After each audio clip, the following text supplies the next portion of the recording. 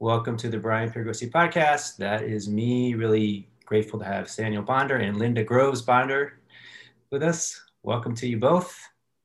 Thank Thanks for you. being Thank you, Brian. here. Great to be with you. It is good to be here. Thank you, Brian. And I was just sharing that you and I, Saniel, we had I'm not even sure how it all came into being. I think the gods just, brought it in magically, synchronously into being. But we had a conversation a few years ago. And it was just a really incredible conversation. We may probably talk for like 2 hours or something. And said, so, wow, we should be recording this, and now here we are. So now we're recording it and people will get to hear the wisdom that comes through. And why don't you guys start off sharing how you would describe like what you do and what you offer in the world and who you are. And it's always a funny question for people like us, is like, who are you? It's always goes like there's a lot of different levels to answer that question, but let's stick with the relative human worldly level. Who are you? What up? Good. You want to jump in, my love? Well, sure. Thank you. Yeah. Gosh, Linda, who am I?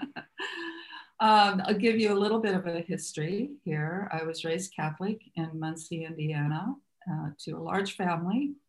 And at a young age, I realized that Catholicism was just confusing to me in many ways. And as a young teenager, I realized I really need to move into something different. And so I talked to my mother about not going to church. She said, when you're old enough and you make that conscious decision, that would be fine. And it was, and my mom was really cool about that. So that led me into college, exploring a lot with art. I was an art major and theater and music minor and graduated with those degrees.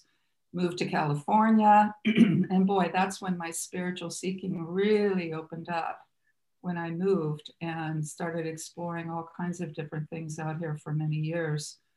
I got into the music business and did a lot of musical plays and these kinds of things. I was a singer with my sister and another partner for many years, Hellman and Groves. And even through that time, I found myself exploring, who am I? I feel like there's something more to just Linda, the personality, the singer, performer. Who am I and what's my goal, as being a person of service?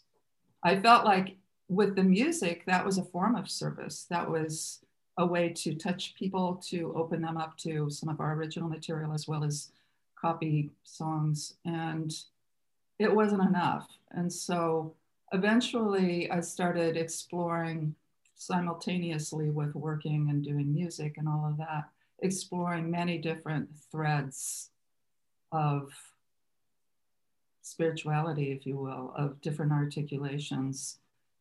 And it led me in 1994 to Saniel Bonder. All this seeking kept showing up as, okay, this is great. I'm getting a jewel here and an aha moment here, but it's still not satisfying what I called the void. It was like in my belly, something was missing. And I kept doing different things to find that missing piece. When I sat with Saniel a few times, I realized this is where I belong. And a lot of my other practices and disciplines fell away. I found myself really focused on waking down in mutuality, which is what Saniel founded many, many years ago. And eventually I had an awakening and an awakening with Saniel, which we call the second birth. And what that is it's conscious embodiment. It's having an awakening in and as consciousness, but very much in life, in the body, all parts of self, totality identity, connected with all things, all others. And I was very intrigued with his teachings around the core wound, around mutuality. Back in the day, that there wasn't really a lot being talked about mutuality and embodiment. And when Saniel talked about embodiment, really landing here fully and giving your gifts to others, that just sang to me, and it opened me up, and I realized that I wanted to become a teacher of waking down and mutuality, which I did many, many years ago. And I've partnered with Saniel. We became intimate partners in 96, or yeah, no, 95. Yeah. I'm getting my timeline here. And then I've been with him ever since, and we do our work together.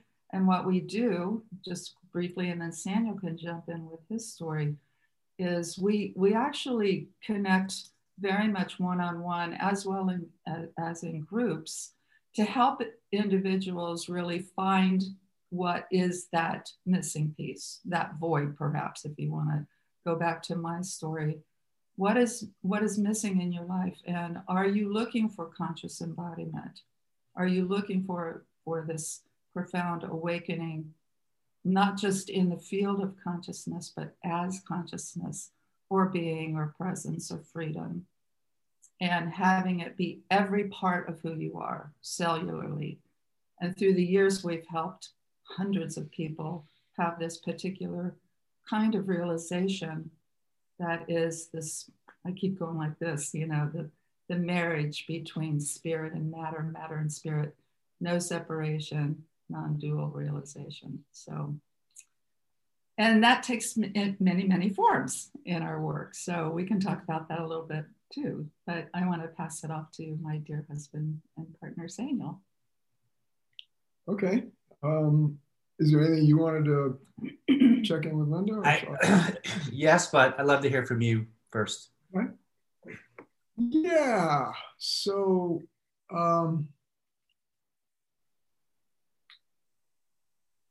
I think I'll start with the current time answer to that question, and then go back and fill in a little bit. Linda, as she indicated, has been professionally a singer and songwriter, and she's an extremely gifted visual artist, photographer. So, her whole identity in many ways, previous to coming into this kind of service, has been that of an artist. And for me, at a certain point, not long ago, I realized, we both kind of got the artistic temperament. But my main form is in trying to articulate. The Eastern word for it is dharma, meaning it's often translated as teachings or truth, the law of life. But at a more fundamental level, it's that which sustains and that which brings us into our fullest realization and expression of who we are. And so, for the last 28 plus years, since the awakening that I went through, that's analogous to what Linda was describing, I feel like I've been in many ways a Dharma artist. I'm continually finding new ways to articulate, hopefully better ways, more clear and also expressive of what this whole being awakening or activation is about.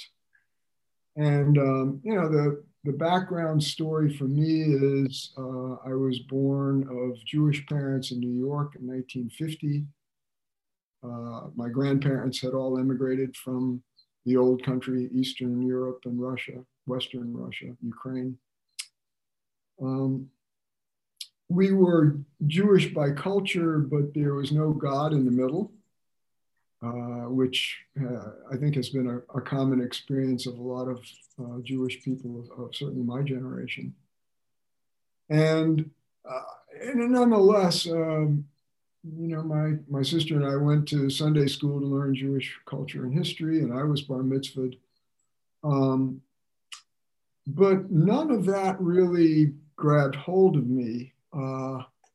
The big shift in that area was when I got to college. I went to Harvard, and I arrived, I grew up mostly, we had moved to North Carolina and lived in a small town where my father was a VP of a garment manufacturing firm. So I grew up surrounded by Christianity. There were almost no other Jews in our little town. We went to a synagogue in Raleigh. And what wound up happening was I wound up going to a small Southern prep school where the emphasis was on personal integrity and honor. I mean, it was challenging academically, but really that honor thing was what they really harped on, which had a lot of meaning for me over time. I got to Harvard, and of course that was like in 68, 69, that was, going from these tiny towns and villages in the South to this huge metropolis that was, the anti-Vietnam War movement was in full swing, the counterculture, everybody was smoking marijuana and trying psychoactive drugs and so forth. And I did my share of that. And I was also an activist and actually almost got thrown out for protesting the university's complicity with Dow Chemical, which made napalm. I never regretted my taking a stand for that. But by the next year, all the activist wind had gone out of my sails. I felt I was overwhelmed and kind of crushed by this insight that came out of nowhere. I wasn't studying writings or going to lectures. Just this insight that everybody was so bound up in our own stuff. It's like we were on the inside of a cage or shroud with inward facing mirrors. We're all always really only seeing ourselves and hardly ever actually encountering the world and others.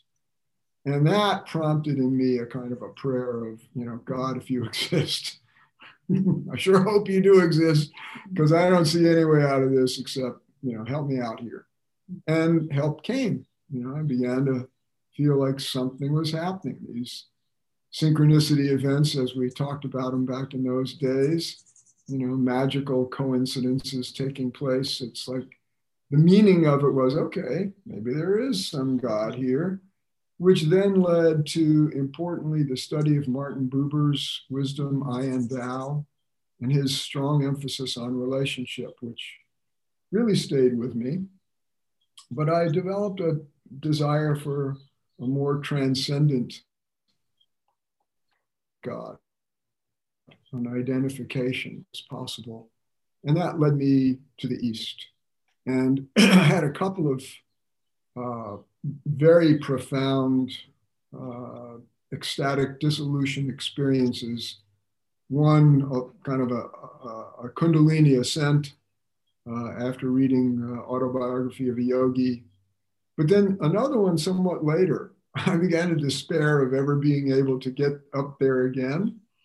And I had a different experience in my heart through the teaching and presence of a sage named Ramana Maharshi, who had died actually in the mid-20th century before I was born. But his presence, he used that beautiful phrase, the big glow. To me, there's this white hot, I later, many years later, came up with the phrase infinitesimal immensity. I mean, you can't make sense of it, but it just burst forward, a little tiny distance forward and up in actually the right side of my chest. It wasn't the central chakra that a lot of people know about. And it wasn't the mass of the physical heart on the left. And that became so compelling that really, as I look back, that was when my life's work really got underway. So it took about 20 years to realize it, most of which was spent as a devotee and disciple of a powerful American-born tantric adept eventually named Adi Da Frijan was one of his other names earlier. And eventually I had to leave there for two reasons. One is that he had kind of given up on my having what it takes to awaken the way he was proposing it needed to happen. And at a deeper level, I felt, he was kind of, and I don't mean disrespect, and I'm very grateful for what I received, but he was kind of the classic guru as monarch. And what wound up emerging around him was in some ways like the court of a king. And at a certain point, I realized I had so kind of tried to give myself over to all that, that I had lost the moorings of my personal integrity. And that was just not acceptable anymore. So I left his work after having written his biography and so forth, and being kind of a central member of the leadership in many ways. You say you wrote his biography? Yeah, I wrote a biography of his life that we published in 1990. And, you know, given there's this species of biography called hagiography or hagiography, which essentially means the approved write-up of someone's life. And, you know, and I had to do that, but I managed to get a lot of my own insights in there. And was it, was it The Knee of Listening? Was it that book? No, that was his autobiography written 20 years before. Okay. This was, it's called The Divine Emergence of the World Teacher, which is how he presented himself.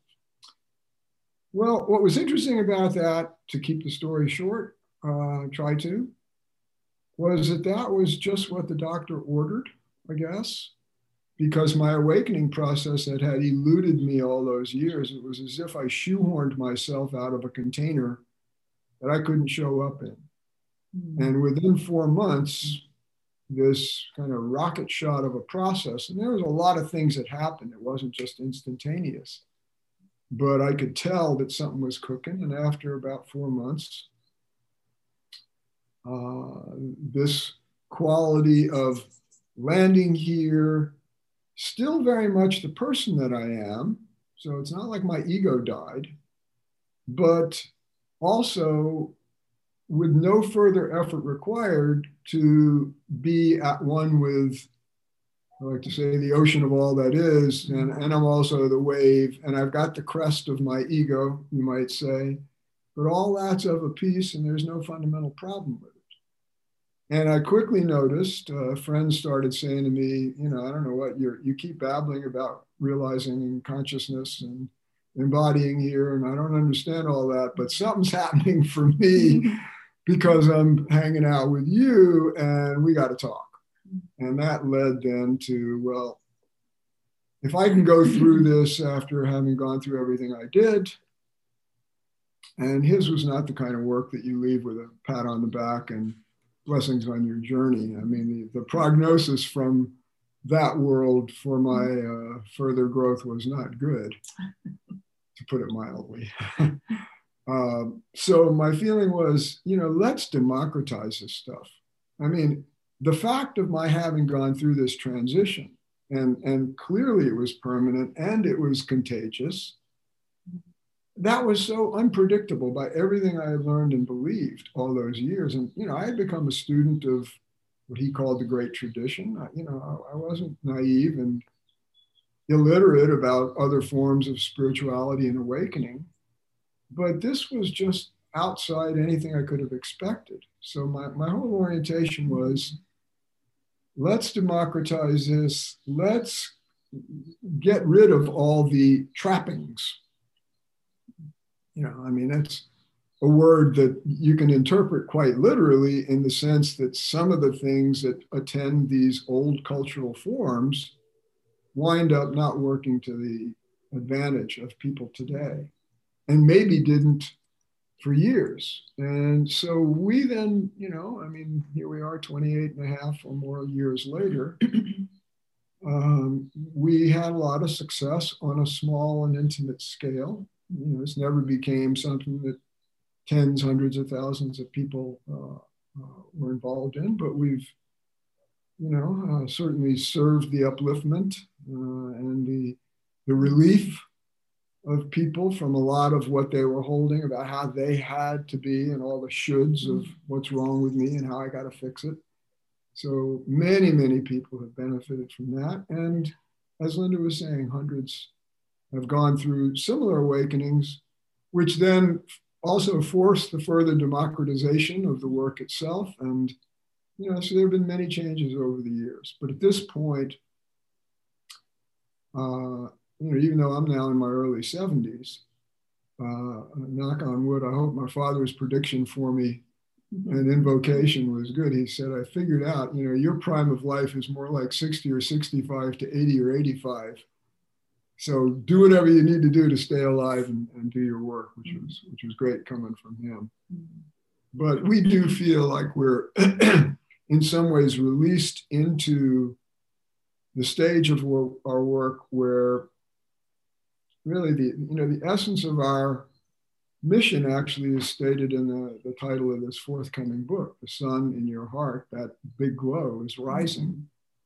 The radiant feeling intelligence of your whole being, not only spiritual, but also material, psychological, you name it. We all, that great heart we all share, is coming alive and awake in, as, and through every body and all of us together. And we're actually all being pressed now to grow and change in the best ways possible. So that's where we're at. And, it's weighing down in mutuality is part of that, remains very central to our work. But that emphasis on the great heart has really come forward front and center. Our version of a big glow. Yep. So yeah, I first became aware of you. This is probably, I don't know if you remember this, Saniel, but remember this publication, What is Enlightenment? This is probably like late 90s. Yeah, sure. Andrew Collins. And I first became aware of you guys through that. I had a subscription. This is back when, for those young folks, when people actually read magazines and they came in the mail, and back in those days. So I had a subscription, and I became aware of you there. And there was some sort of an audio thing, an interview that you did, and I listened to that, and so that's when I first started to plug into what you were doing and became aware of you. But yeah, you talk about like this period with Adida, and so this is like when you first came into this. Let's say when you first became a seeker, this is like the 70s, 80s, something. Yeah, 1970 literally was when it started. And now we're in 2021. So, the trappings that you talked about and the democratization that you helped to bring into being. Like, I'd love to hear more about that journey. Like, what are the trappings that you noticed, and how was that journey of democratization for you both? How did you bring that into being? What did you see there that you thought it was valuable? Shall I? Okay. I'll jump in. Okay. Well, yeah. Thank you. Really, really great questions. And in some ways, the trappings. Over time, we clarified this, and again, kind of the artistry of trying to tease the pieces out here. What's going on? There's a kind of a pervasive. It's not just a mental assumption; it's actually baked in pretty deeply in human culture. Really, both Eastern and Western, both we could say spiritual and material, religious, and secular, there's some kind of a foundational split. We would name the essence of it a spirit/matter split. Takes many forms: mind, body, God, flesh. Spirit, sex is one. But humans wind up being mysteriously self-divided. And that comes through in so many cultures. And I'm not saying it comes through in all of them, but much of human history has been built on that split. And, so for instance, in some of the language from the East, liberation from the wheel of birth and death, or, in Christianity, attaining salvation, going to heaven. And struggling with our materiality, including our minds and our sense of self or ego, as if these were the problem to be overcome. And it's not that there isn't work to be done. We appreciate, you're well aware of Ken Wilber's work, and the necessity to develop yourself along multiple lines. And just because you have a spiritual awakening doesn't mean that you're now the arbiter of morality, say. And just because you have done deep shadow work doesn't, make you even necessarily aware of those numinous, mysterious possibilities of spirit. So a lot of our work has been to help people reframe their assumptions about what they have to do to, in effect, merit their own deepening, integration, awakening, healing, transformation. And the democratization, a central piece of that is the recognition that not only is everybody's life of equal value, but really, I mean, a good example of this for me was, I mentioned my two primary heart-oriented gurus, Ramana Maharshi and Adida. Each of them used a practice of a kind of inquiry or self-questioning that aided their own awakening, which they then turned around and taught to everybody as, this is what you do. And the old tradition is, well, whatever the guru did that worked for him or her, that then empowers it for everyone. Last thing you want to do is try to come up with your own and have to reinvent the wheel. But for me, though I tried my best to do what the gurus had shown, the inquiry that served me the most was something that came forward spontaneously in my own heart and mind. And so democratization goes in a lot of that kind of direction. And we, in terms of the awakening process, we, in effect, are more and more we've been taking the role of coaches rather than teachers, because like guru, teacher, it tends to have so much projection on it. And there's so many, it's just a lot built in that we'd rather not go to, particularly since our role has always been more like midwifing, evocative coaching, supportive. What do you want? Who are you needing to be now? Guiding and suggesting. Dictating. Yeah, we always say to people, we might make recommendations, probably will, some of them strong, but you then choose, and your choosing is one of the great secrets of democratization. You're daring to become your own authority. Right. Part of that also is the piece of mutuality, because in the democratization, mutuality can get a little sticky and messy sometimes. Even Ken Wilber said that to us years ago when we were having a great conversation with him. And we were talking about mutuality, and he says, yeah, it's not easy and it can get messy. And could you define mutuality so we all have a sense of how that word's being defined? One of the ways that we put it, and different people talk about it different ways, so people could hold it otherwise.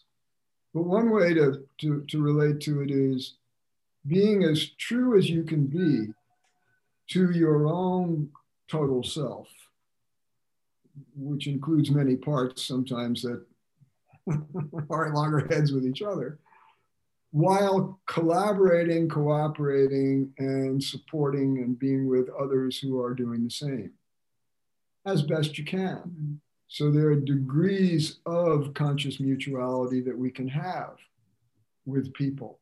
Some people don't have awareness of the things that matter to others. And, you may find, well, I can only go so deep into really being with you. But a lot of the living of it is very much appreciating that we use this phrase, feel into the logic of the other's being. Mm-hmm. And if you're doing that, you become more empathic, less inclined to try to fix others as well as yourself, more capable of a deep acceptance that actually mysteriously green lights transformation. So in our work, we developed what people came to call mutuality circles, where they get together. And one of the rules of the road is you don't try to fix someone, you don't give them a whole lot of advice. You're just there holding them and allowing them to express whatever's coming forward. Yeah, and in relationships, in mutuality, in connection, in communication, sometimes it can rattle the individual.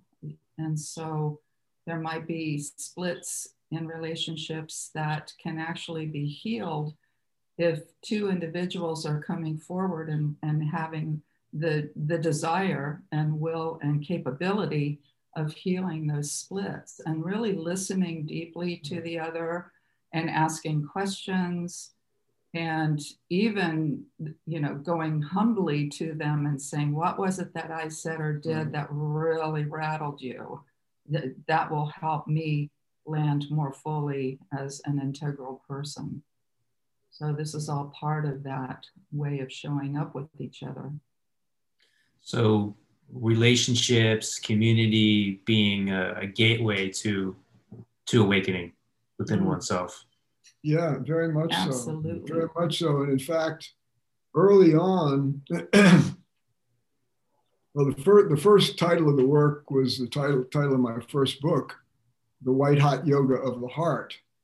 But really the work became better known as Waking Down, and still is.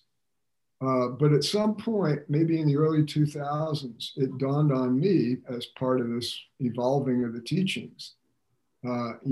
Folks, we've got to put mutuality on an equal depth and significance as waking and down. Down being embodiment and also opening up to the deep, dark, hidden sides, the shadow material. The mutuality part is not just, in some ways, it's not just a gateway. What we then realize might well be called self plus other realization. In other words, you are at one with that great self, but everybody else as to that is unique. And in some ways, we all remain mysterious to each other, even while there is this deep feeling of the sameness of being. And that, by the way, opens up also with other creatures, with nature altogether, with archetypal spirits and presences and discarnate forces. I mean, I wanted to mention that for me, and Speaking as we speak, a fly just landed on Linda's hand. No, this fly has been on my hands through the entire time we've been speaking. And he's been flying around us a little bit. And so I opened up my palms. I'm not kidding. And he stayed in my palms, crawled up my arm. Anyway, creatures. And that connection and that love, I just had to show you. Thank you. That was great. He doesn't want Who to could have leave. scripted that? But I was about to say also, and I really want to honor this, though my heart gurus or adepts gave me great transmissions and teachings that helped make me and this work possible.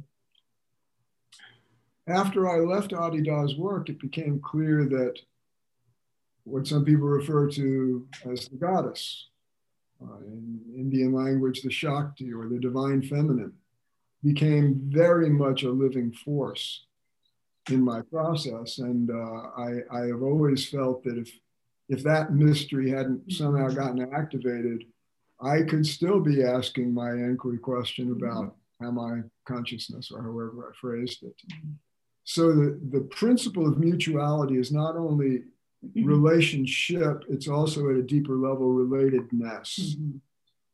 And part of how that plays out, we have a friend now who had her basic awakening around 2000, 2001 or two, became a teacher in our Awakening Down to Mutuality work, has since gone deep into Dzogchen Buddhism, though she remains very much closely associated with us, and finds that the awakening that came through here is, nothing is missing in that from what she's also encountered elsewhere. Mm. But the reason I'm bringing her up is because she realized recently that she's now in her 70s, and she's much more inclined toward a relatively secluded life. She's not out there relating. And we don't want people to have to feel this is just about active relating. It's how you are being present to one and all. And there's mutuality within self, which is what you are speaking to with her. She's having deep mutuality within herself. And mutuality of masculine and feminine as well, right? That's another component of this. Yes, absolutely. Yeah. Absolutely. Yeah. And to, I think some people have at times misinterpreted our work as being, well, that's mostly about the feminine. And fair enough, it is a strong, there is a deep, we could say, feminization that goes on actually for both women and men in this. But it's really that much more of a balance of having a repertoire of moves and capacities.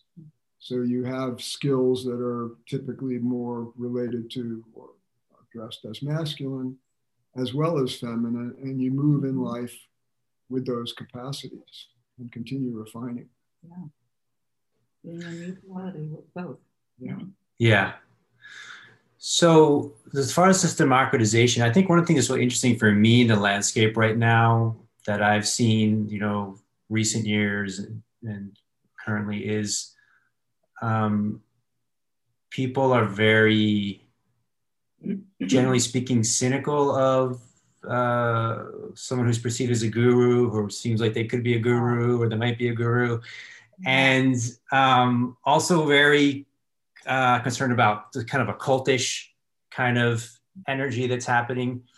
And yet I think we all value community, and spiritual community is so important and so valuable.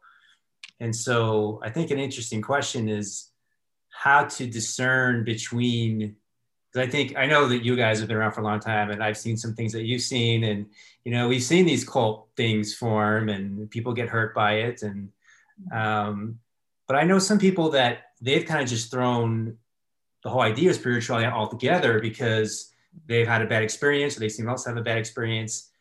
And that's unfortunate, because there's something really true that's missing if you just throw the baby out with the bathwater, so to speak. So how do we offer or cultivate spiritual community that is distinct and not something that evolves into a cult-like situation that people can feel safe and moving into and being a part of? Yeah, great question. I'll jump in real quick. When I hear the word cult or a guru tradition, it to me connotes to one individual who is claiming and standing in his or her position of authority, awakeness, whatever it might be, and having a community, perhaps a cultish community, really being devotees of that person. That's what really it brings up for me. So a cult, that's basically it for me. And so the way that we have lived this through the years is we talk so much about the mutuality aspect, which we described a bit here, and the fundamental equality of every person, every being. And in that fundamental equality, that opens up I feel, a safer container for individuals to show up authentically as who they are. And there's obviously different levels and lines of development with each person in a container of community. But to be able to embrace all of those individuals where they are, trying your best to understand the logic of their being, that to me feels like an authentic and integral form of community. That's what we're striving for, even to today. He started it many years ago. I remember when I first sat with Saniel, he's sitting on the floor on a back jack. Everybody's sitting on pillows and on couches and chairs in his tiny little apartment in Green Bay, California. And I sit down in the very back of the room and I'm thinking, wow, this is great. You know, this place is packed. And Saniel would speak about exactly that fundamental equality. He said, I'm not on high. I'm not sitting on a platform, on a chair or whatever. He'd say, I am here meeting you equally, face to face, eye to eye, heart to heart. And I want company. I loved when he said that. He says, I want company in this awakening. And I want all of you to land fully and confidently in your embodied conscious awakening so that you can discover the uniqueness of who you are here and to take your gifts out into the world and share with others. And he said, and that's going to show up in many different forms. You could be a teacher, you could be a singer, you could be an artist, you could be a construction worker and bring your gifts to what you're doing with your crew. And that so sang to my heart that it kept me coming back and just feeling him, feeling his authentic heart. And that's what we both have been, you know, aspiring to continually, you know, because we're always evolving. And all the teachers that came out of Waking Down in Mutuality, this is what we were trying to, and teaching and coaching individuals to discover in themselves so that they can take it forward. So anyway. Yeah, I forgot the question. But I do want to say, yeah, right, the whole thing of cults. And, you know, coming from my background, you know, I honor the beauty and the mystery of these traditions. But they have tended to devolve in those directions that you pointed to with your question. And my feeling is we don't need to throw the baby out with the bathwater, but the focus has had to be on, like as Linda was saying, this equality in being. Now, you know, you were describing how people then chuck the whole thing because they got wounded. And in many cases, that's really what they do need to do to be able to heal.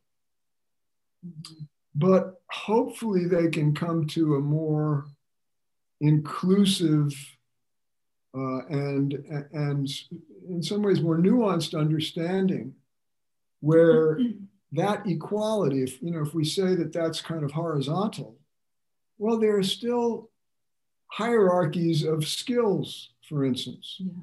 You know, I mean, if I need help with my medical condition, there are things I'm going to try to do myself, but I'm also going to go to a doctor. And in these inner domains, there are people who have greater skills and others who have lesser ones. And so what happens, you know, in the optimal working out of this, and I think it's where we're kind of lurching toward and struggling toward, is that more and more that greater heart nature, whatever we name it, that's our name for it. But that great mystery that we all share, that's essential to who and what we are, will become more and more prominent, and will be able to value people for their special contributions without it going into cult and idolatry and also that being often built on a sense that someone is the existential superior to the others. Yes. And so we welcome everyone to really come into and live and speak their truth, which, as Linda likes to say, quoting her here, living and speaking your truth is not a popularity contest.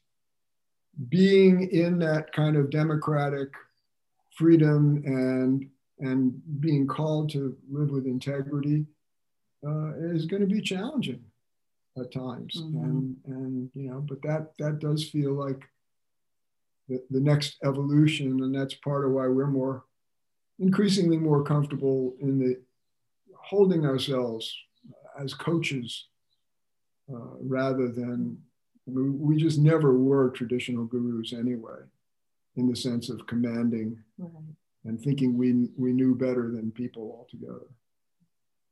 Yeah, beautiful. It feels like there is this evolution that's happening that is, you talk, democratization is the term you use, or like this kind of sense of feeling almost like I think it was like a humanization. Yes. You know, and I like, yeah. I began saying that recently. When someone said it to us, I said, "You're right. We're humanizing awakening, not just democratizing it." Yeah. Yeah, because there used to be this thing where like the guru was not, they weren't even considered human. They were some other thing out there in a perch somewhere. And, you know, I think there was a lot of, I mean, honestly, I think a lot of it was sort of theater, and there was a lot of things that weren't really genuine and authentic. And I think it's becoming more genuine and authentic. And I liked how you talked about the different kind of like integral, where there's these different lines of how would you say, like, go ahead, Linda. Oh no, I think he was pointing to the hierarchies of the development. So go ahead. Different lines of development. That's it. Yeah. So you can be really strong in one area of development and not so strong in another area of development. Yes. And you know, so I think that understanding provides humility, which is really important. Oh, that's like, right. You know. Exactly. Thank you. Yes. Thank you. And that's, you know, we've been, you know, part of the process is you get to the grace of humility by seeing your errors and, you know, and having to confront your shortcomings. And coconut yoga. Something I'll explain that in a minute. But you know, the process of gleaning just how little we all really do know, even in the midst of, you know, the great discoveries that we can and should be proud of.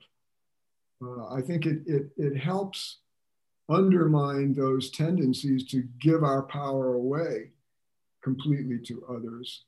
And I agree that, well, I feel like this humanization and democratization is not only possible, it's actually really necessary. Yeah.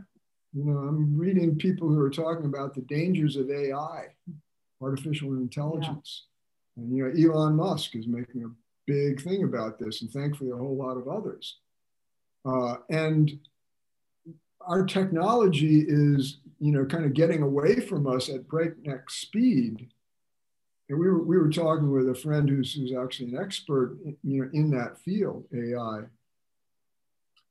And, you know, she was saying, you know, we don't have time for people to spend 20 or 30 years getting at their essential truth anymore. And we need for this to be as widespread as possible and spreadable.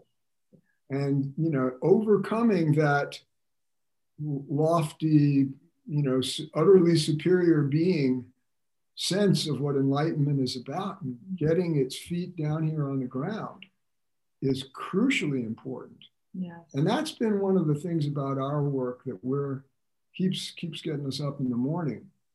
Because I remember back like 10 years in, it's not that thousands of people had awakened, but dozens had. And what was most interesting to me was that I could only count on my two hands how many people had been serious about it who needed more than something like several months to several years to go through that fundamental shift, where they weren't seeking awakening anymore, if that had been a quest for them. Now, that didn't say anything about all the other lines of development. And I remember back in the early years, that was a curiosity for me. Okay, is this going to automatically produce those kinds of changes? But I already knew by looking at what we had experienced, because this is something I wanted to add.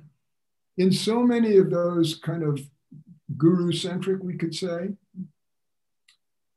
traditions, or leader-centric, which goes then into the world of business and government and you name it, science. That framework winds up with the underlings, the followers, the subordinates carrying the shadow of the big leader, which then is a double whammy on them, because not only do they have to work with their own stuff, but like kids in an abusive family with abusive parents, they got to try to cope with what's coming from mom and dad. And it's actually sidelined and I think Achilles healed so much of humanity's spiritual impulse. So I'm very excited about these shifts and these new understandings that are opening up. And I feel like they're urgent in all of us. I remember I put in one of my books, all hands on deck. So coconut yoga was my theme for, my name for when someone has a problem with you, and says, you hurt me, or you misunderstood me, or, I really have a hard time with what you said or what you did. Coconut yoga is the orientation of, in effect, letting your head and your idea of, well, wait a minute, that's not right, or whatever, letting that hit the ground like a coconut dropping on the rocks and splitting open, so that in effect you're bowing, and when you sit up, you're in the mood of, okay, even if I don't understand what happened the way you do, please tell me more, because I want to meet you right here in where I've caused you pain or distress. Yeah. And we made that a principle as we were training teachers, and the teachers we were all training others. We made that a principle of the work, that the capacity for apology has to be well developed. Not like you're going around every other word saying, oh, I'm so sorry, but taking responsibility for what's yours to equalize those pressures that do arise in mutuality when there's discord or disharmony. Yeah, and this is an authentic apology and an authentic desire to hear from the other without the I'm sorry, but blah, blah, blah, blah, blah. Yeah. Not a comma but apology. Yeah. I'm sorry, comma, but what you did, that's not it. So. Let's tie that into current question about our current situation. So can I ask for I need to take a quick bio break. Hope this doesn't. Hope you Go ahead. I'm going to scoot out. Go ahead. You scoot out. I can talk to Linda. Oh, yeah. Fine with me. Yeah. Sure. Hey, Brian. I wanted to ask about the time that we're in currently, and it seems like there's just a really tremendous level of polarization and divisiveness right now. Almost like there's like two different camps that are getting entrenched in further and further. And like, I guess, what can we do about it? Like, how does mutuality, how can mutuality lend light to that, or create some clarity around that, or you know, kind of Well, what do you see happening right now, and what is the way through it? What is the way forward through it? Right. well, thank you for that. And I mean, there's so many different aspects to the polarization. You know, there's Black Lives Matter. There's the LGBTQ community. There's political splits and polarization. There's polarization around climate change. I mean, I could go on and on and on. There's still humanity atrocities happening across the globe. And so how do we deal with all of these things? How do we, and also it seems like there's kind of like everything's sort of polarized, where there's like, you can have this idea or this idea, and the other people are the enemy, and we're the ones that, know it all and get it all. And people kind of have their own media. It's like there's kind of two different media sources now. So I've just been looking at this from the sense of, for me, and I think I feel like you guys as well, coming from a space of conscious of oneness and unity, and yet there's all this divisiveness and all this division and all this separation. Yes. So yeah, how to make sense of it, how to support what we can support. Right. It feels like that's a question that I've been having right now. Yeah, I think it's a really important question, and you're not alone there. I think a lot of people are struggling with, what can I do actually to inform or actually educate myself about the polarized person over here having a completely different opinion or place in the world. And education is a big word.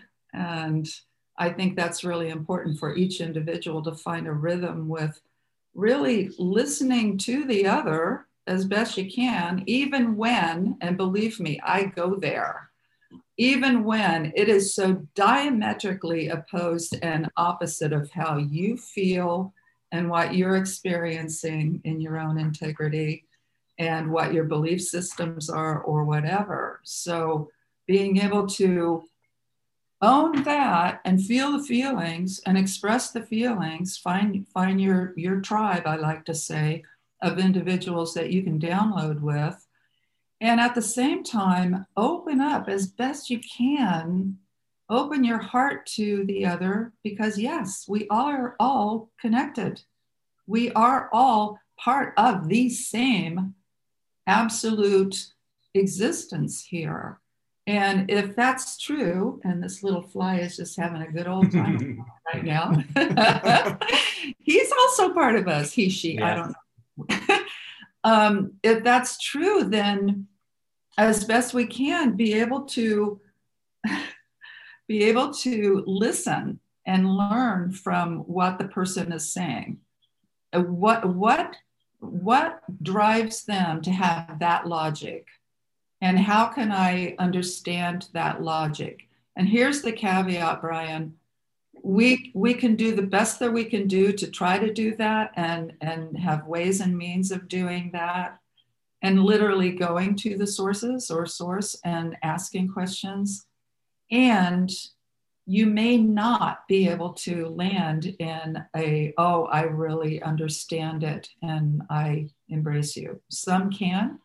Some can literally say, okay, I hear you. That's not my perspective or my heart, but I hear you and I can hold you there too. That's a difficult one. But if more people were willing and capable and available of doing that kind of deep listening and asking questions and being able to take a breath, you don't have to change your perspectives or what sings to your heart, but take a breath and say, this is another human being that I am connected to in spirit. And I can hold that. It's difficult for me. I can hold it. Yeah. And by the way, reactions to the difficulties, that's okay too. You should see me sometimes screaming at the TV when I. There's a confession, and he knows it. Oh, yeah.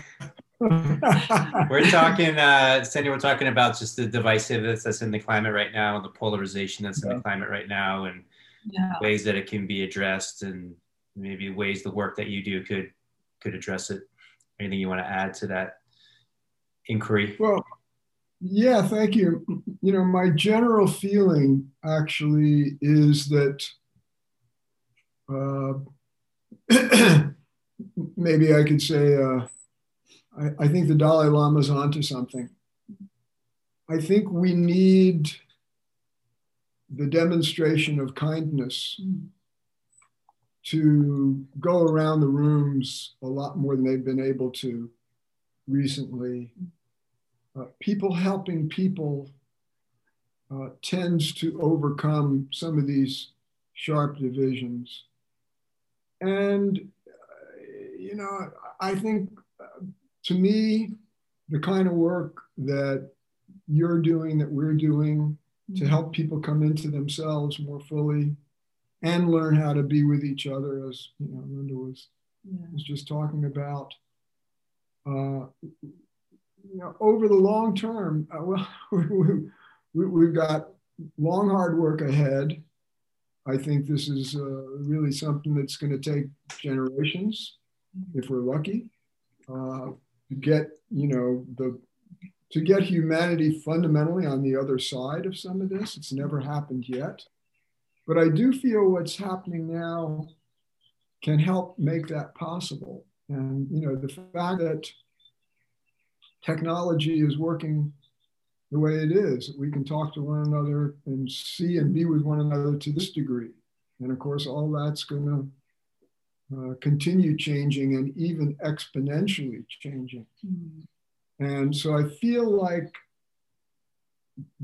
people of goodwill and good intention, finding the contributions that they are best here to make and doing that together and helping one another recognize and outgrow these old modes that served humanity in their time, but aren't anymore.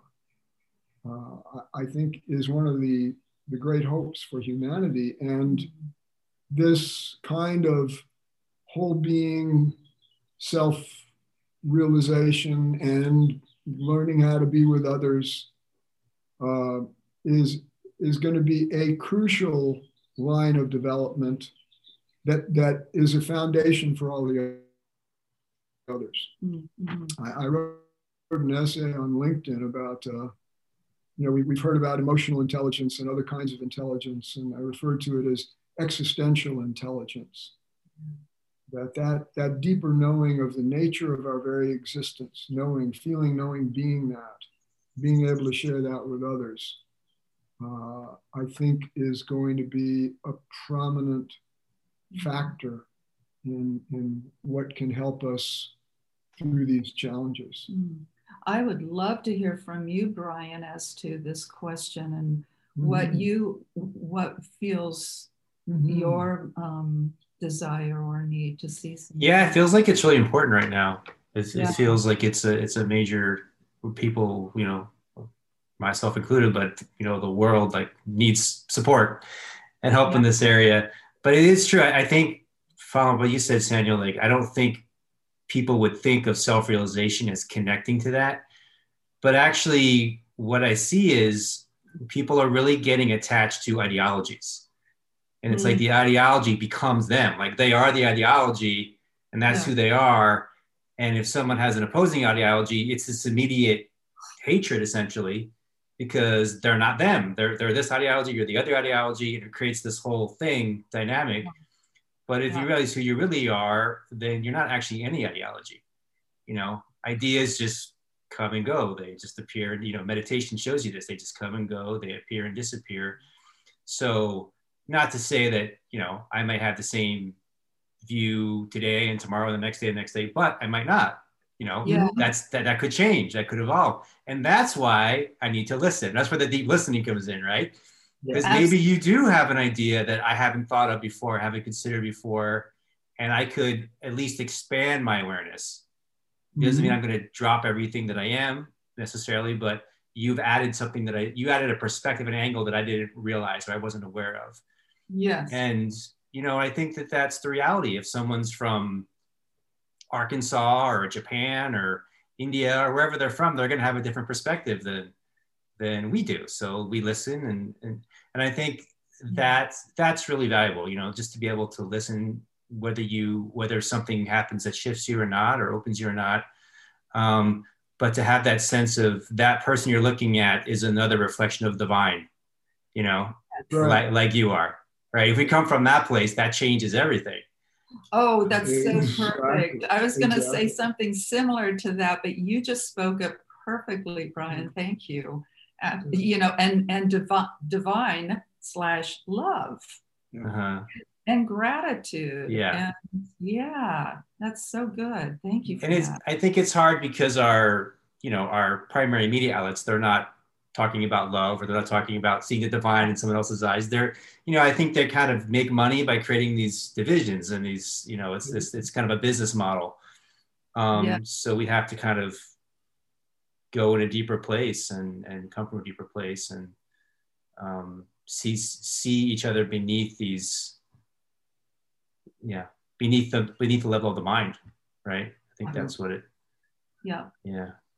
Yeah. Thank you. That was great. Yeah. So I think it's important because there can be, maybe you could speak to this because you guys are talking about waking down and each other. There's this kind of sense of like, well, this is just stuff that doesn't relate to the world and it's not helping anybody. It's not making a difference. You know, do something practical. So, you know, just kind of talk about the bridge between self-realization and making a positive difference in the world. Thank you. Yeah. I think that divide is shrinking. And actually, the pandemic, in its way, has also served that to some degree. That shift.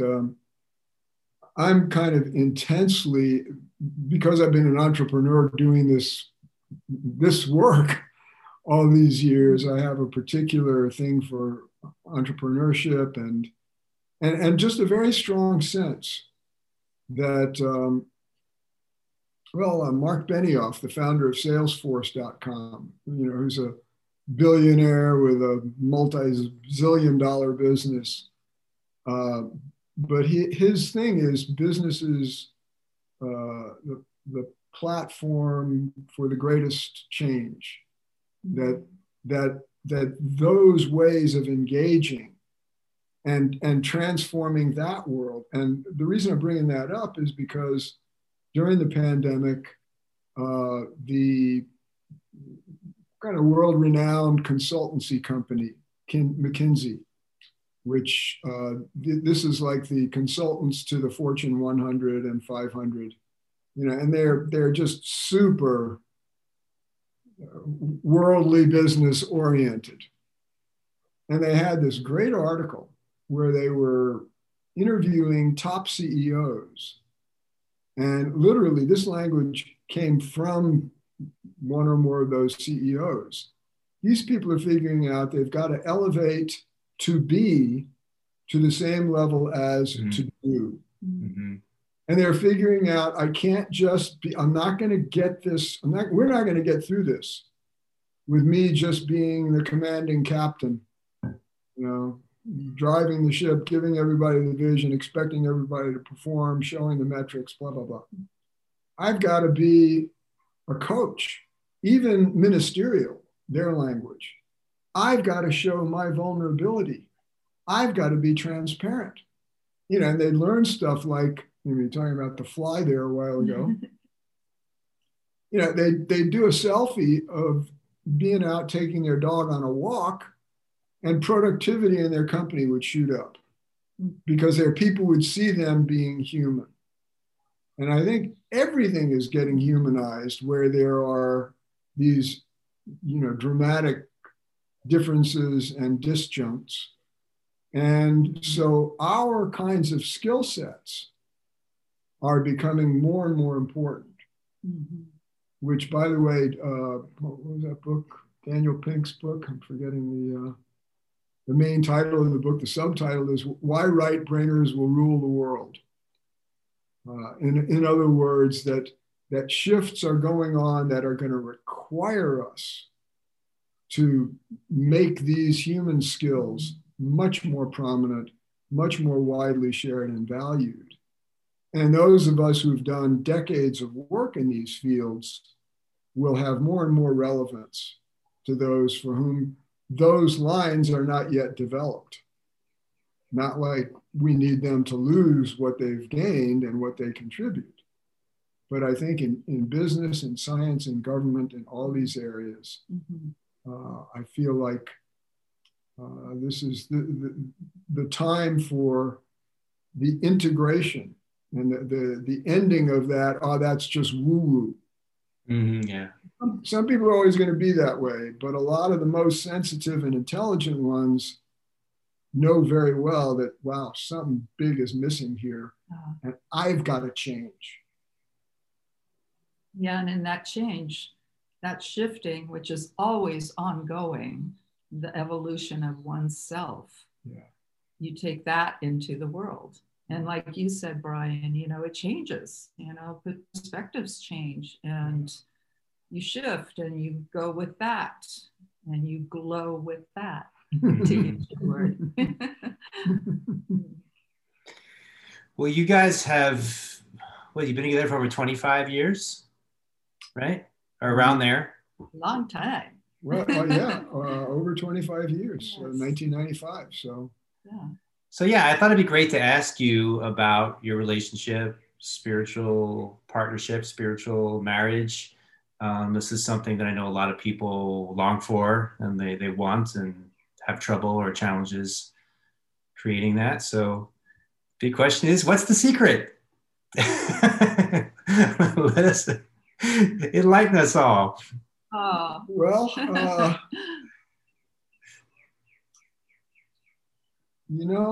what is the secret?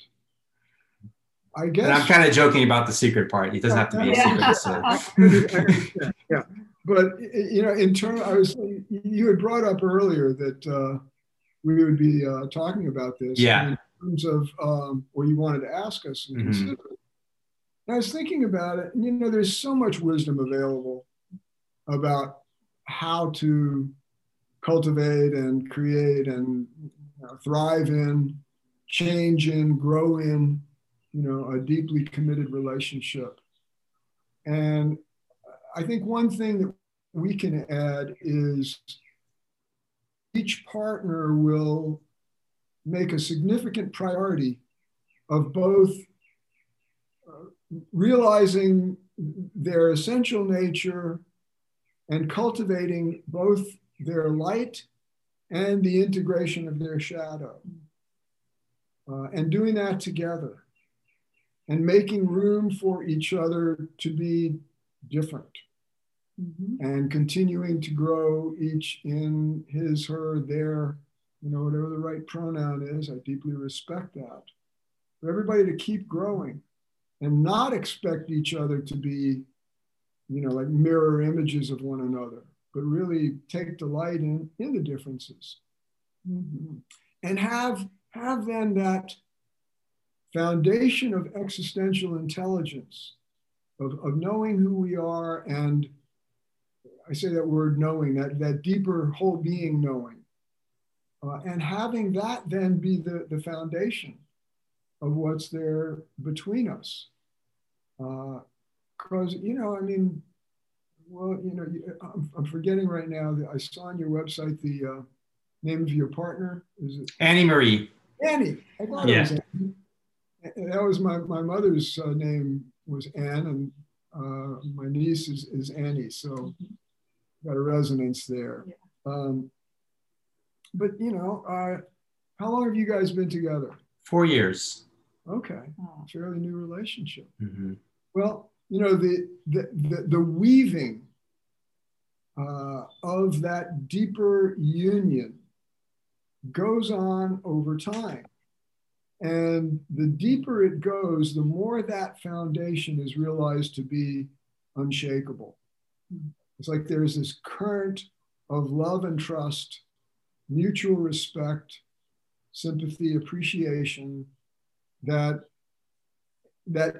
is not different from our oneness with everyone and everything, to the degree that we've realized that. And it just becomes such a strong foundation that then we get to go through whatever changes we do. And of course, life is full of changes as we age. You know, I mean, we're definitely right at this time of our lives, you know, confronting, wow, sure enough, I've always wanted to live to a ripe old age, but it never occurred to me that that would entail actually getting old. So, you know, just that cultivation of that depth and knowing it's going to take time and practicing all these ways of leaning in with each other, getting the logic of the other's being. Listening and holding. Listening, and yeah. Coconut yoga. Yes, all the things that it takes. Yeah, you know, as couples, being able to go into those moments where sometimes something's happened and both of you have got skin in the game of reactivity, and other times it's pretty much one person's thing. And, you know, I get to say, babe, I'm sorry. This was all me, my bad. And, you know, let's get back on track here. Yeah, and then that heals it just right there. You know, if it's a sincere, I'm sorry. Yeah. And same for me. Sometimes I have to go to Saniel and say, I know I was really edgy and my tone was way off and I'm so sorry about that. Yeah. Then we come together. And then another way that we come together is humor and laughter. I can't stress how important that is in a relationship. We laugh several times every day. We've got our silly little phrases that we do. I mean, even prior to recording, Brian, I was sharing with you that I talked to Saniel this morning about, well, maybe we should talk about you know, the pillows and the pounding and the jumping on top of you and right. wrestling. And I mean, we laugh hysterically so much of the time that diffuses a lot of stress that we have in some of the work that we do, perhaps, and some of the life stuff that gets thrown at us. Each and every person gets life stuff thrown at us on a daily basis, really. And being able to express our love and doing it authentically and real and from the heart. I love it when Saniel comes in and I'm sitting at the table on my computer or doing something, and he'll come in and he'll just simply take his hand and rub my back like this as he walks through into the kitchen. And I do that with him, and that's like one little subtle and yet totally significant action physically that communicates, I'm here with you and I love you. So beautiful. So let's start to answer that question. Yeah, totally. One thing that struck out to me, I think, is apologizing and forgiveness, because something I see that happens a lot with people that together over a long period of time is these kind of resentments build up, you know, and they build up more and they build up more, and people aren't able to forgive for whatever reason. Maybe we can explore that, you know, what that is. But it's kind of like as time goes on, these resentments build up over time, and then people just, you know, go different ways. So how do you continue to kind of keep the slate clean or kind of empty out things so they don't build up and these, you know, they don't accumulate? One of the ways is using the word daring to approach your partner when you feel the energy from him or her. And we're sensitive beings. We know when our partner is rattled or triggered or maybe perhaps even pulling away just a little bit. Being able to dare to step into honey, did I do something or did I say something that upset you? And if so, please tell me so that we can get on the same page together. That is really important, I feel. And so that addresses each individual as best he or she can to develop that sensitivity to an energetic that might be in the room that neither one of you can even explain or know the reason for, or how it manifested. But if you talk about it instead of shoving it away, it becomes the elephant in the room and it doesn't get addressed. So that would be one thing I would suggest. Yeah, I mean, if you talk about it, it doesn't become the elephant in the room. Yeah. You speak it through. But if you shove it. Yeah. And, I think there's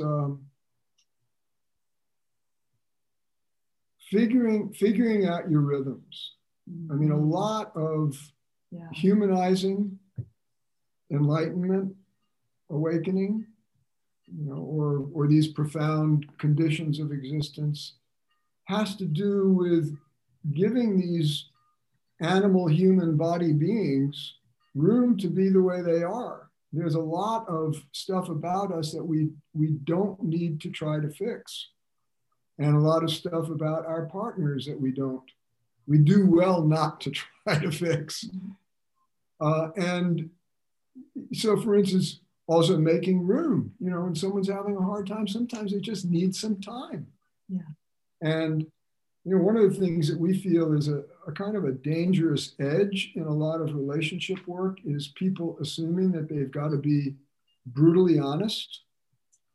There are a lot of things that do not need to be said.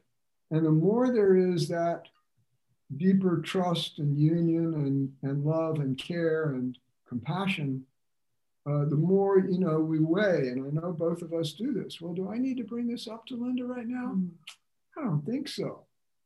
Now, however, we also, and this could be a practice that people might take on, do your own way. We have a kind of way to ending our days together where we have a little ceremony.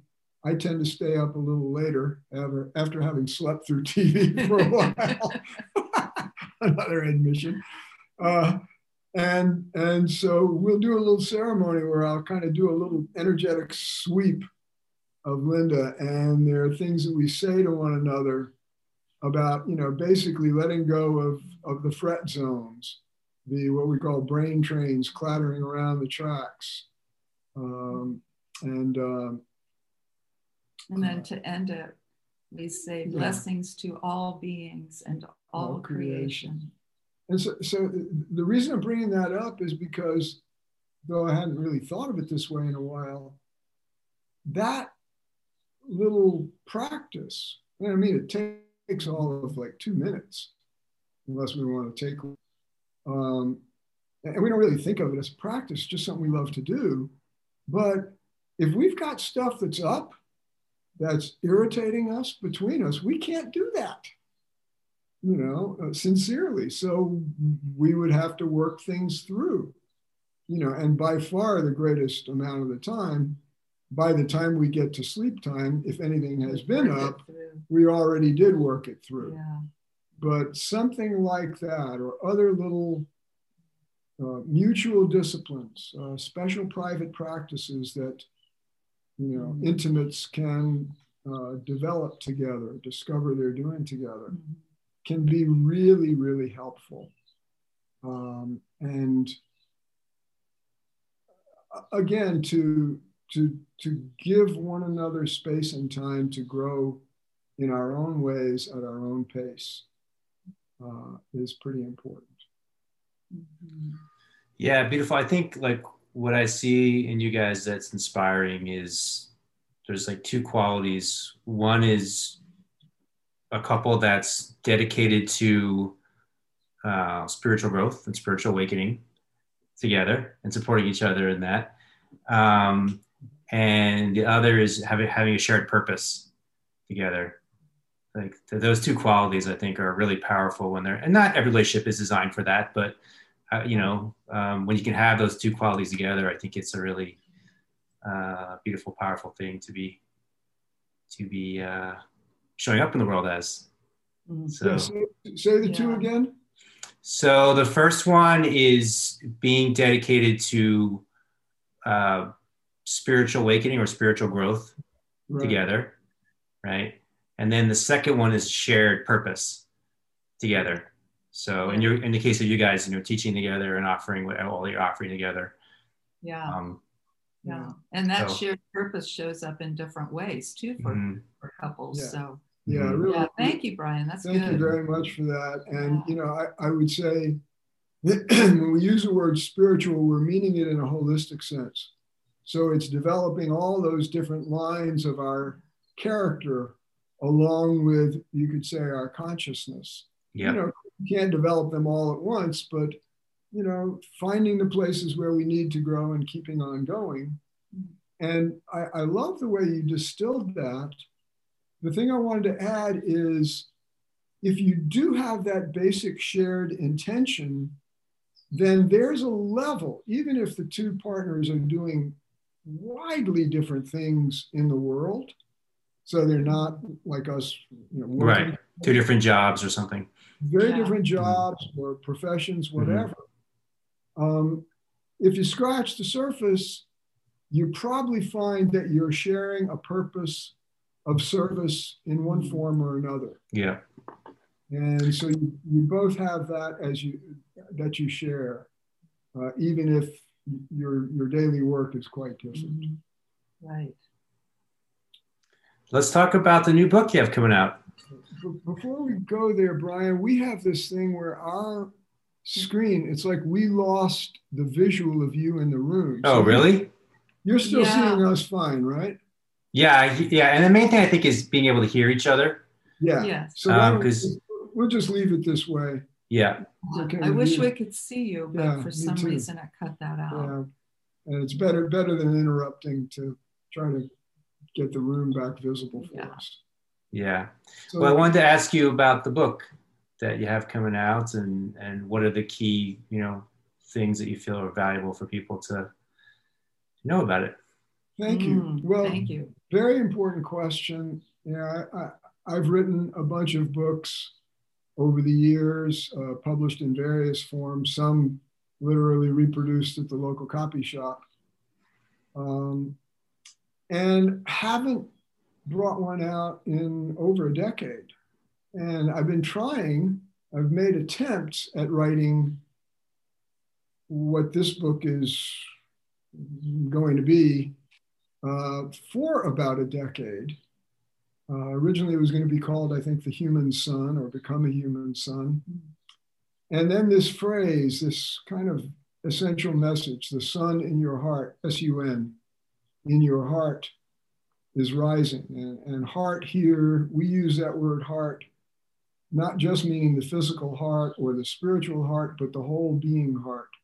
The heart that, as I heard from someone, the center that just happens to be everywhere. And the subtitle of the book is A Call to Help the Light in Everybody Shine. And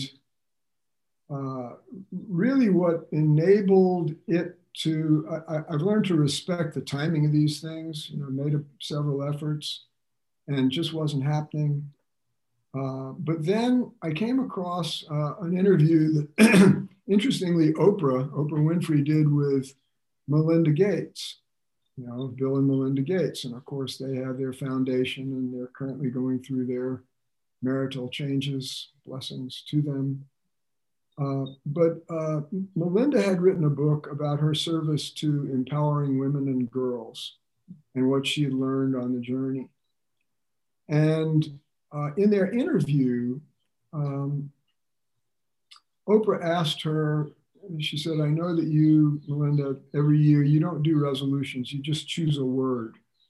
And this is 2019. What's your word for this year? And Melinda Gates gave this, as she said, very vulnerable answer. The word was to shine. And then she said this beautiful thing about how, there's a light in everybody, every person. And, we can help one another turn those lights on. And if we'll help everyone, including especially the dispossessed, the marginalized, the oppressed, the disenfranchised, everybody will shine. The whole world will shine. And, it struck me. I mean, here's this woman who's kind of a paragon of worldly prominence and renown, and she's making this visionary, heartfelt statement. And something about that, among other things, gave us the subtitle, A Call to Help the Light in Everybody Shine, because it is, in your language, that big glow. In ours, it is that sun in the heart. And so the book, as we're currently conceiving it, we're just getting started, and we welcome people's interest and so forth. The book is basically, as we're currently planning it, it's going to present our essential teachings and the aspects of the teachings that in some ways really are innovative, that on our side we feel have not yet been well understood. And we feel like the burden is on us to make it more understandable, but not only words on a page, which is pretty abstract and symbolic. So we're going to incorporate Linda's photography, which helps people in some very specific ways. It helps people encounter the mysteriousness of ordinary objects and things and creatures. And we'll have cartoons in there. This is the big vision for the book. And drawings and a lot of stories. Our own stories, but also stories of people, even people who lived long ago. In the prologue, I've got this story of my grandmother and how she dared to take her stand in a new way when they were crossing the Atlantic in 1919 or 1920. So it's all about not just like this whole being awakening thing. Certainly that's a very prominent part of it. But it's going to cover all these pieces we've talked about. And it's going to honor that in every moment of everybody's life, that sun in our heart of our nature is rising, even if we're going through terribly hard times, even if we're on the bottom of the bottom. This is what's happening. And it's an ongoing process. So we're looking, and it's a big challenge for a book, and who knows how well we'll pull it off. But we're looking to make this book irresistibly beautiful. You got to pick it up and look through it. We're looking to make it have it help you laugh. Hopefully the cartoons, whatever jokes we can thread in there. And we'll also cover these deep matters of the humanization and democratization of our greatest potential in who we are and in what we do. So I think that's probably that work. Yeah. I like the fact too that we will be having, as Saniel mentioned, of other practitioners, other people who are doing profound work in the world, interspersed throw the book. So it's going to be juicy, I hope. Yeah. And it really, I think for us, I've signed up with various trainers for publicity, and one of them made the comment, to publish a book without promoting it, it's a little grisly of an image, is like giving birth to a baby and then throwing it in the dumpster. That might be a little too strong, but I feel like in this book's case, we're going to pull out all the stops, and I don't know how we're going to do it, and it's going to take some funding and all that, but one way or another, it feels like this is one of our most important contributions and will continue to be after we're gone. So thank you for asking. Yeah, thank you, Brian. You're welcome. Didn't you say your father said that this is the most important window in your life right now, right? As you said in the beginning. Yeah, that was, thank you. I like that. I wrote down 3 words about the book: beautiful, funny, and wise. Nice. Thank you. Well, hopefully we'll be able to use that as. I was going to say, you can send me it when it's ready, and that could be part of my Thank my you. little tidbit I sent you about the book. Oh, Okay. thank you, Well, Brian. Yeah. Oh, that's beautiful. and that further cements our intention to make sure. Yeah. Well, this is something actually to go back and honor him a little bit. I wish he could have done more of this, but my heart revealer Adida said at one point, if you want to give people the truth, if you want to tell people the truth, you need to make them laugh. Yeah. And I think, and also you need to make them feel loved. Yeah. And Linda's beautiful, beautiful little axiom, everybody, well, you say it. Everybody needs to be loved, seen, embraced, heard, listened to, forgiven, honored, appreciated. I mean, it can go on and on and on. Add the words, and everybody, cellularly, we need that. And there's nothing wrong with that. And it's not, oh, your ego's getting in the way because you have that need. Not at all. Needs are important, and the bodies themselves. Herself, his self, their self, all selves. And another thing I want to say about it also, Brian, is this goes really kind of touches on our whole conversation and our whole work and what we sense is, a great kind of familial sympathy and closeness to you and your. Right. There was this great French scientist, philosopher, inventor named Blaise Pascal, I think 17th century. And he said something that got translated one way, and what he actually said was somewhat different. But both parts or versions are to me very meaningful. The translation that he didn't really, the French, it's not really there in the French, evidently, was that there is a God-shaped hole in the heart of every person. And only God can fill that hole, is a summary of it. His actual words are more like infinite abyss in the heart of every person. And I think both of those ways of languaging it are maybe a little stronger than they need to be, but there's something fundamental about knowing and owning our divinity along with our humanity, not having that be different. In that sense, owning our, you might say, clay-footed godness. That I'm feeling the godness itself is forcing this kind of evolutionary shift on humanity. That it's not, nobody's making it happen. We are all getting to figure out that this is what's happening and make our contributions however best we can. But I think the book, if the book works well, people will want to spend time with it, with us, with the other people quoted there. And of course, we'll have an ebook version with audio and video that people can go to. And I think it's going to help fill that hole. Or, Linda talked about it as a void. She felt it more in the solar plexus. But at the center of our being, so many of us are hungry for something. We're looking here, we're looking there. And I think it's time for a lot more of us humans to find it in the very heart of our being.